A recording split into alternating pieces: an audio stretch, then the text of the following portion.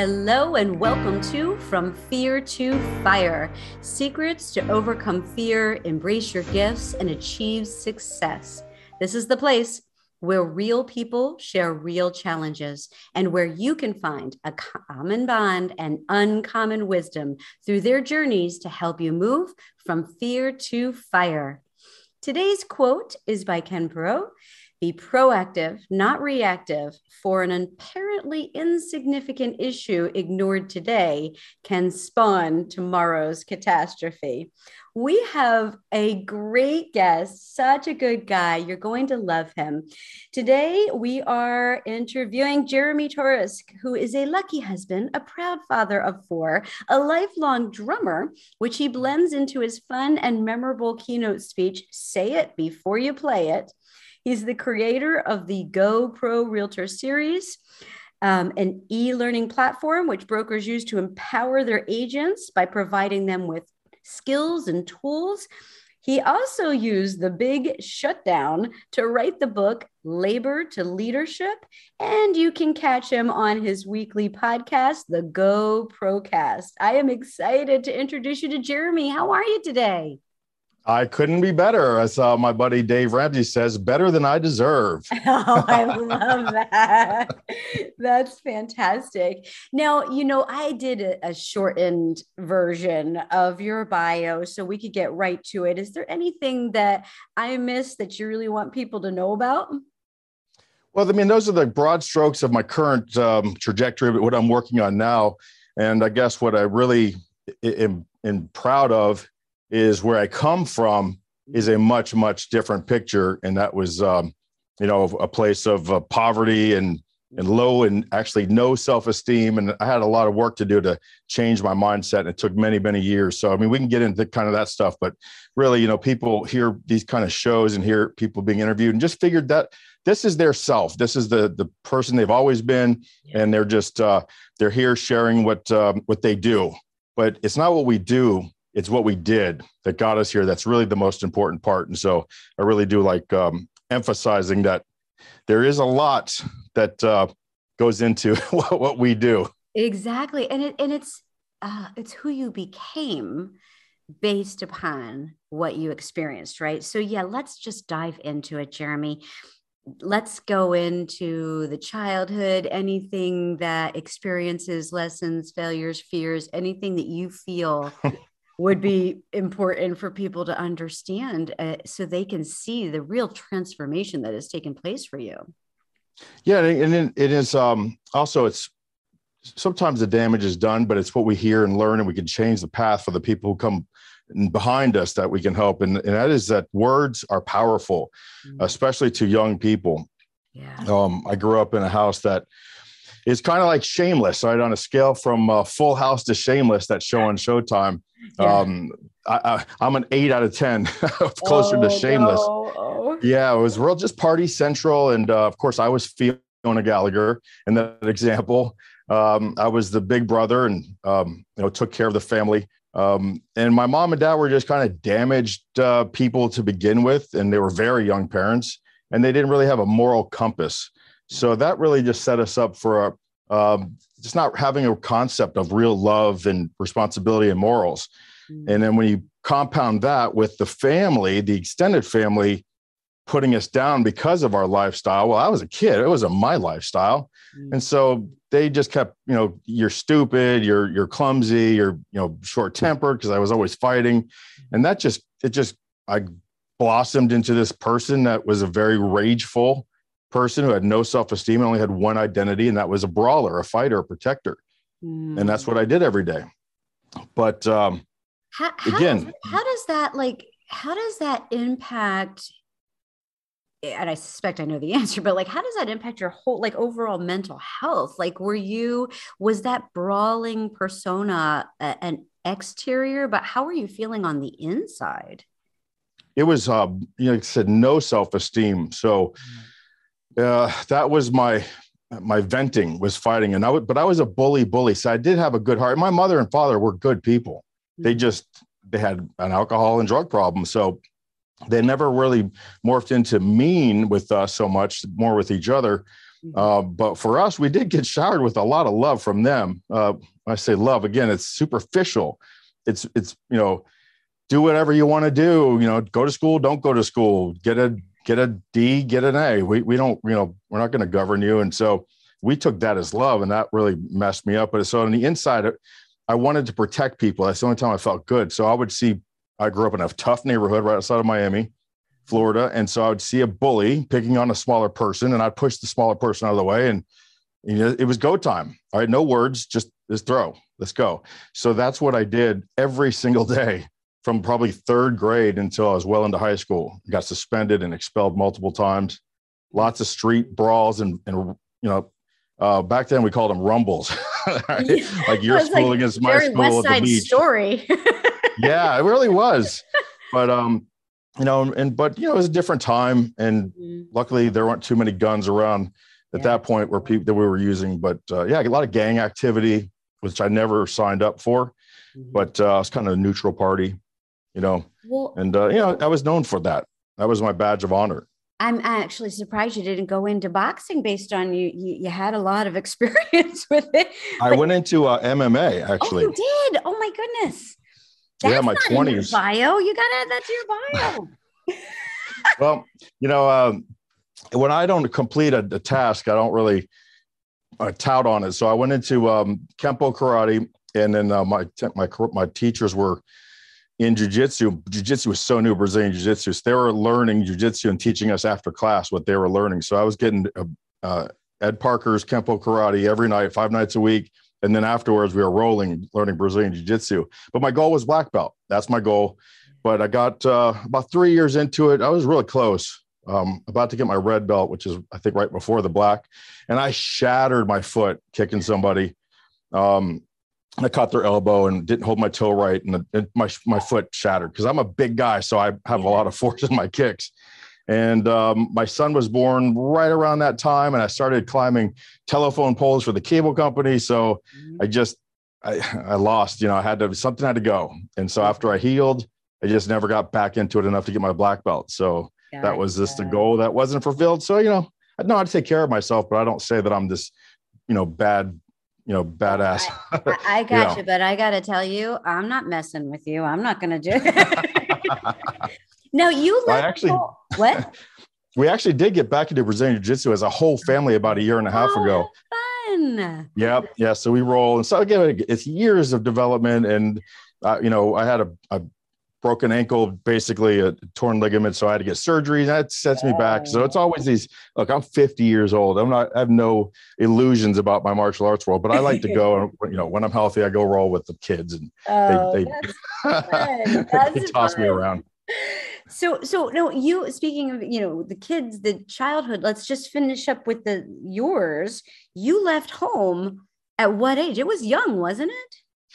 Yes, about 17, my parents disbanded. So when I had left home, I really just never came home. I had a home, but it was just so tumultuous. I just stayed out all the time, slept on friends' couches and stuff. And then around, like I said, 17 or so, my parents disbanded. They got divorced finally. My brother, who was 10, moved with my father, who was immediately remarried and moved to South Carolina. My sister moved, she was 18, moved with my aunt and uncle. She was deaf. So I called myself the big brother because I was her big little brother, because she was deaf and much smaller. And I was always the big little brother. Yeah. And then my mom, she moved in with this bodybuilder named Jimmy, and I never saw or heard of her for a couple of years. But right before they did that, I got them to sign early enlistment papers for the United States Marine Corps, which was my dream. The only class I went to was ROTC and drumline for 2 years in high school. And so I just knew I had to just couch surf for about a year until I can go to Parris Island. But, I had to drop out of school, get a job, got my GED. And then when I went to show up for the bus, the GED said I couldn't go. Uncle Sam said I needed 15 college credits with the GED, which was not happening in 1989. I was not going to college in 1989. I was homeless, literally, had no home. So I just had to start going back and knocking on doors and sleeping on couches again for a few months until I could afford to, save some money and just kind of get a little apartment next to this. My friend had a garage, with a little room on the side of the garage. I ended up renting that after a few months. So now something had to have shifted, whether it was your perspective on the world or whether you had some mentor come in. Like what changed for you? Because you're not that person anymore, right? I mean, you are underneath, but it's part of who you are as far as it has built you. You've learned the lessons from it. But what changed for you? It all goes back to words. Mm-hmm. I was 21 years old. I met a girl who would end up becoming my kid's mom, which, life is full of destiny and serendipity. And I met her about a year after I was supposed to be in the Marine Corps. I would not have met her. She ended up becoming my wife, having my kids with her. But her father, our stepdad, worked for the cable company as a contractor and said, "Hey, why don't you come work for me? And, I'll give you $600 a week." Well, I was making $300 a week. So I said, heck yeah. Didn't even know what I was going to do. End up, I was a ditch digger, digging ditches for the cable company to put the lines in underground. But I liked it. I was making really good money. And one day I had to go to my sister's wedding in Delaware. And the whole family was there. And we went there. It was great. We all came back. My dad came with his, the step monster. And my mother came out of hiding and she came off the wedding. It was one of those great weekends. Mm. I came home and got a phone call from my grandmother who had a drinking problem. Go figure, right? Mm-hmm. That's where my parents got it from, right? My mom's mom. And she said 7 words that changed my life immediately. Wow. She said, Joanne was, I'm so mad at Joanne. That's my dad's step monster, my step monster, my dad's wife. She's just going around saying, and these 7 words changed my life. Well, she said, I don't even know why we're here because Ronnie, here they are. Paulette and Jeremy aren't even Ronnie's kids. Paulette and Jeremy aren't even Ronnie's kids. So my sister and I, my stepmother was telling everyone around, I don't know why we had to drive here because Paulette and Jeremy aren't even Ronnie's kids. I didn't know my dad wasn't my dad. Oh my gosh. So that threw me back for a loop, but it made me happy. I was very relieved because I'm not now tethered to that DNA. Yeah. Okay. There's a chance. Right now, I knew I had nothing, but now I've got the unknown, and the unknown was better than the known. So I took 2 years. And again, this is 7 more words. So 3 times in my life, 7 words.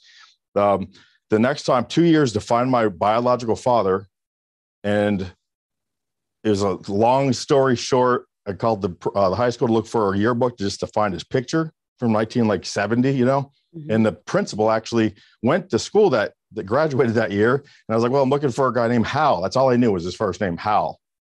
And he goes, oh, Hal, I won't say his last name, but here's his work number. And the secretary answered and said, law offices of, Dewey, Scroom, and Howe, whatever. Yeah. So those 7 words changed my life again because now I wasn't dumb. I was smart. I had lawyer DNA. That's all I needed to know. Yeah. And from that day on, I had confidence. I had I started reading. I was really dyslexic, but I said, I'm going to learn and I'm going to start reading. And I just opened my mind up. And from then on, I was working with a purpose. I was responsible for myself. I was still digging ditches, but I was doing it with a smile. Yeah. And I just got promoted. There wasn't 8 months that ever went by my whole life since then at 21 years old to now that I wasn't either promoted or given substantial responsibility in the role that I was in. Mm. And that was 40 years ago almost. Just the difference that the same situation, like nothing really changed. It was your viewpoint mindset on it that just exploded your confidence, which just leads me to think anyone out there who's listening, who is currently in this state of fear or desperation or angst or whatever it might be, literally in a moment that can change. Your perspective on the situation can change with some new information, right? The you can information. That's what you got. You got the gift of thinking there is a possibility here. Yep. Right? And then you could do with it what you want. Now, what happened after that? You did now.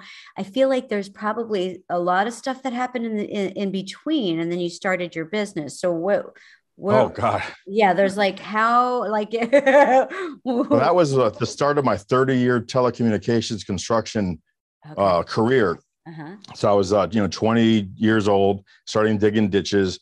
At 21, I had the mindset shift. At 22, 23, 24, I kept getting promoted through the contracting firm. So I went from doing ditches to installs to service to learning how to splice fiber, and got asked to join the main cable company, Comcast, Mm-hmm. as a kind of a specialized hybrid team to do splicing and activation. That, again, 8 months into that job, I got promoted to supervisor. 8 months after that, manager. And I worked there for a total of 8 years, but I kept expanding my area. So I didn't get promoted after the manager after about my third year, but I spent the next 5 years rebuilding the entire network. So I went from Broward County, like Pompano, to Broward County, to Dade County, to Monroe County. And so I ended up rebuilding almost the whole South Florida area for Comcast as the manager of construction at 30 years old, really super young, $50 million projects, 20 employees, 45 contractors under me. And that's my first mentor, Nestor Martin. Mm-hmm. He was my boss. And, we used to race each other basically in the morning to see who could get there first. And I always won. I used to take his parking spot and make him mad, And so just work. So I wasn't the smartest. I didn't graduate high school. I wasn't the most talented. I always had to do things 10 times to learn it. I wasn't the most friendly because I was kind of such an aggressive, assertive person. I never really came off really friendly, but nobody outworked me. I was there first. I was there last. I opened up, I locked up. And that was my mentality. If I could just work harder than everyone, that's what always gave me the wins. So I just did it. Now, what I did from there, the upgrade was over. I had a choice to go to training, which I would have hated, doing the same thing every day, teaching the ABCs of CATV. That's what I call it, cable TV. And I said no. I left and became a contractor again. I got a big raise because contracting pays a lot more. And I turned that company around from a $2 million company to $10 million in the second year.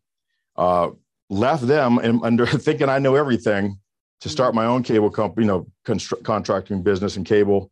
That went great for 2 years. And in 2009, the housing bubble burst and I lost everything.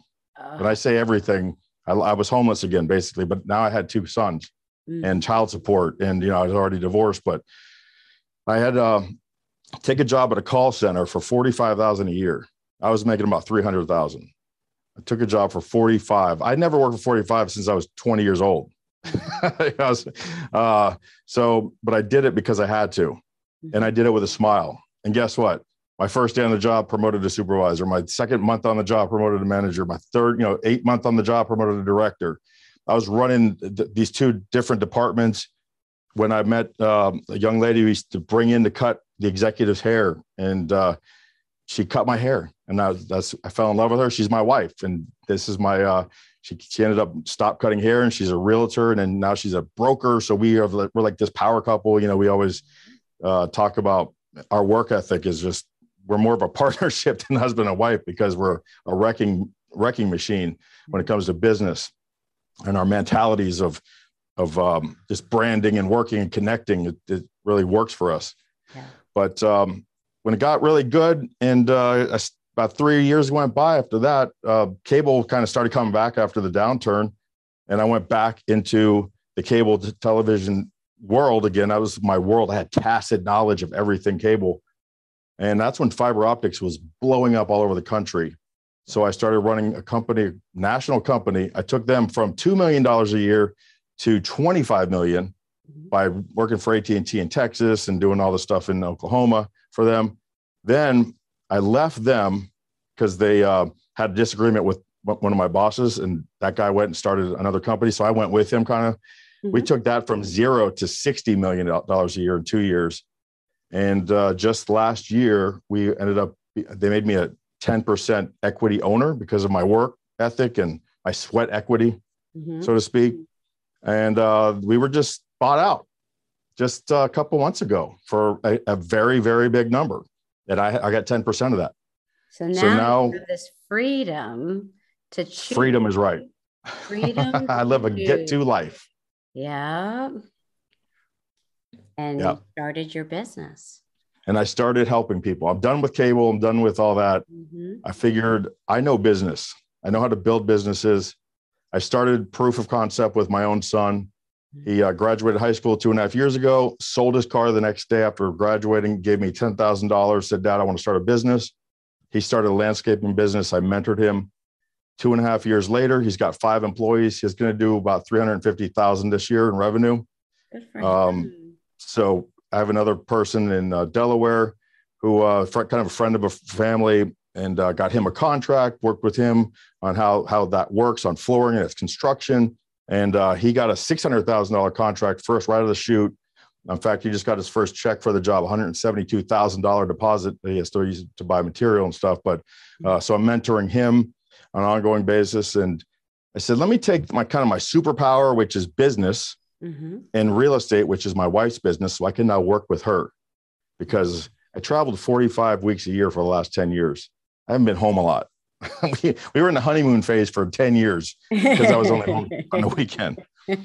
So now, I created this real estate, it's the real estate, but it's not really real estate based. It's based first with mindset. Yep. That's the first module. Then it's business elements. How does business work? All the different parts of it, marketing and HR, recruiting and sales, and, all these different elements that you need to understand. How does finance work, which leads us to the third module, finance EQ, which how does money work? A lot of people don't even know how to write checks these days. So how are you going to run a business if you got no positive daily habits, which is mindset? You got no idea how business really works together, and you don't understand how money works. Once I go through that, then I get into your specialty, which is your business practice. Right now, I'm working with a lot of realtors, but I still got Garrett for the landscaper. I still got, what's his name? Hoopengardner. I don't even remember his first name. Hoop is what we call him. He's in Delaware with the contracting for doing flooring. So it doesn't matter what business you're in. I can help you build your business by building all these other acumens first, and then helping you, sell a house. How do you sell a house? How do you grow out a contract? How do you negotiate? How do you get leads? That's all, everyone can teach you that. And no one teaches the business part. The business part, I think, is so key, because entrepreneurs usually go into business because they have a passion for something. They have an expertise in a particular area, not because they're business mavens. That's usually why a business is started, but that's how businesses continue. That's how business, and that's how they fail. Well, if they don't learn it, sure. That's why I have a chapter in my book called "Wasted Away Again in Operatorsville." All right, Jimmy Buffett fan. Yeah. Oh my God. Thanks for making me not sing it. I'm not asking you to sing, because if you asked me to do that, I would kick you. But I do want to find, this is like total off the cuff question here, but since you mentioned about, you and your relationship with your wife, and how you had that honeymoon phase because you weren't around each other. Now that you're working together, how is it? Because you still sound like you like each other. So that's cool, right? Well, we don't really work together in that sense. Yeah. I have, my son had landscaping. So we found him a really nice warehouse where the two trucks, can pull in the front and out the back. So it's really long and it's kind of big out there. And he's got this office that he doesn't use. So I made it the Get To studio. I created this video studio where I do all my recordings and stuff. And it's my sanctuary. So I come here and work every single day building stuff. How I work with my wife is, if I have a realtor, and I have a few of them that I'm helping on a beta session, so friends of mine, it's called the just-in-time training module. So I give them an assessment, figure out where they are in their life and their business and their learning styles. And then I go, okay, what do you need to know? And I'll teach them, mindset and real estate, because they need to make money. So on the mindset and the financial and the business, I got all that. On the real estate side, how I work with my wife is I'm like, okay, Vesta, she asked if I could help her figure out how to farm. So then Christy and I will come up with a way and a program for Vesta, one of the students, to farm based on where she lives, because that's Christy's specialty. Do I know how to farm? Yeah, I know how to farm, but not as well as she does. So that's how I work with Christy, is it's kind of a back office. She helps me create the plans. She's going to do some videos with me and stuff because she's really good at that stuff. But it's more about just consultative. I get to ask her opinions and kind of mix it up with her that way. That's good. So that sounds like the perfect mix there. Now, this is what happens when you have an interesting story. The 30 minutes flies by, but I am certain that there are people who are listening right now who really want to find out how they can get more information from you. Where can they find you? Where can they learn about your book or your podcast or anything? Can you share a little bit of that? Sure. I mean, the website is Jeremy Torisk, and it's my last name is To Risk. And my blood type is B positive. So how could I go wrong, right? So it's Jeremy Torisk at, jeremytorisk.com, or go to LinkedIn is where I live. That's my safe spot, right? So it's just LinkedIn/JeremyTorisk. And if you hook up with me on LinkedIn and DM me that you heard this interview, I'll send you either a PDF version of my book, Labor to Leadership, or I send you a gift certificate, or I'll even sign one for you and mail it to you. So however you want it, just hit me up on LinkedIn and I'll get you a copy of the book. Awesome. And we'll make sure to put all of those links and things into the show notes for those of you who are listening and really want to get a hold of Jeremy or learn more about him or capitalize on that offer that he just made you. You'll be able to just click on it and go straight there.